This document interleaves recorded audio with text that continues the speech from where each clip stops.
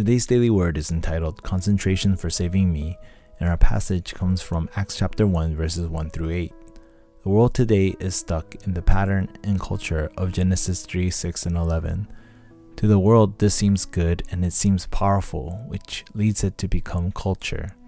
Through the three organizations, the culture of Genesis 3, 6, and 11 has become appealing by advertising itself as a way to find oneself.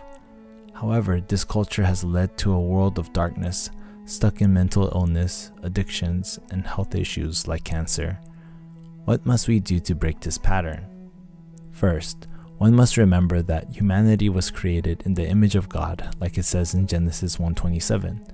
The world was covered in darkness, and it was when God created the light that the darkness fled.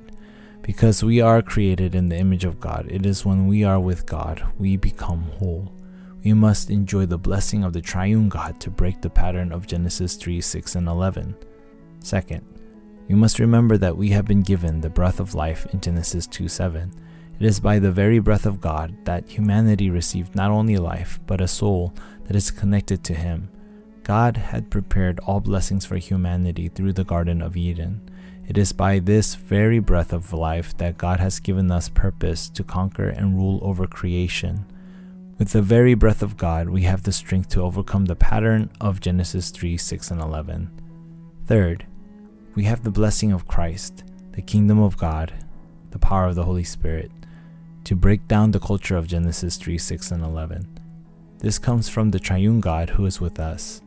For 40 days, Jesus taught the disciples about the kingdom of God, where all healing, power, and missions took place. The early church, through this blessing, received power from above to become a witness. In conclusion, we are to hold on to these things.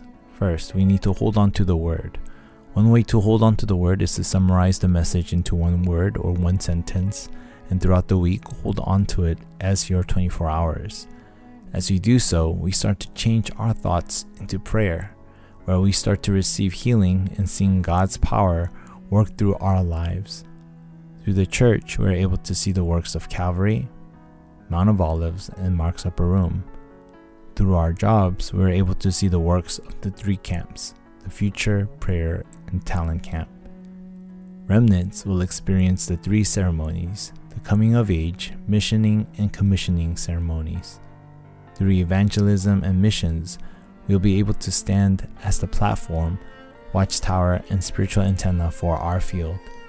This way, we are able to see healing take place as we have deep prayer, to see the field that is stuck in Genesis 3, 6, and 11 become free from Satan's grip and into His wonderful grace.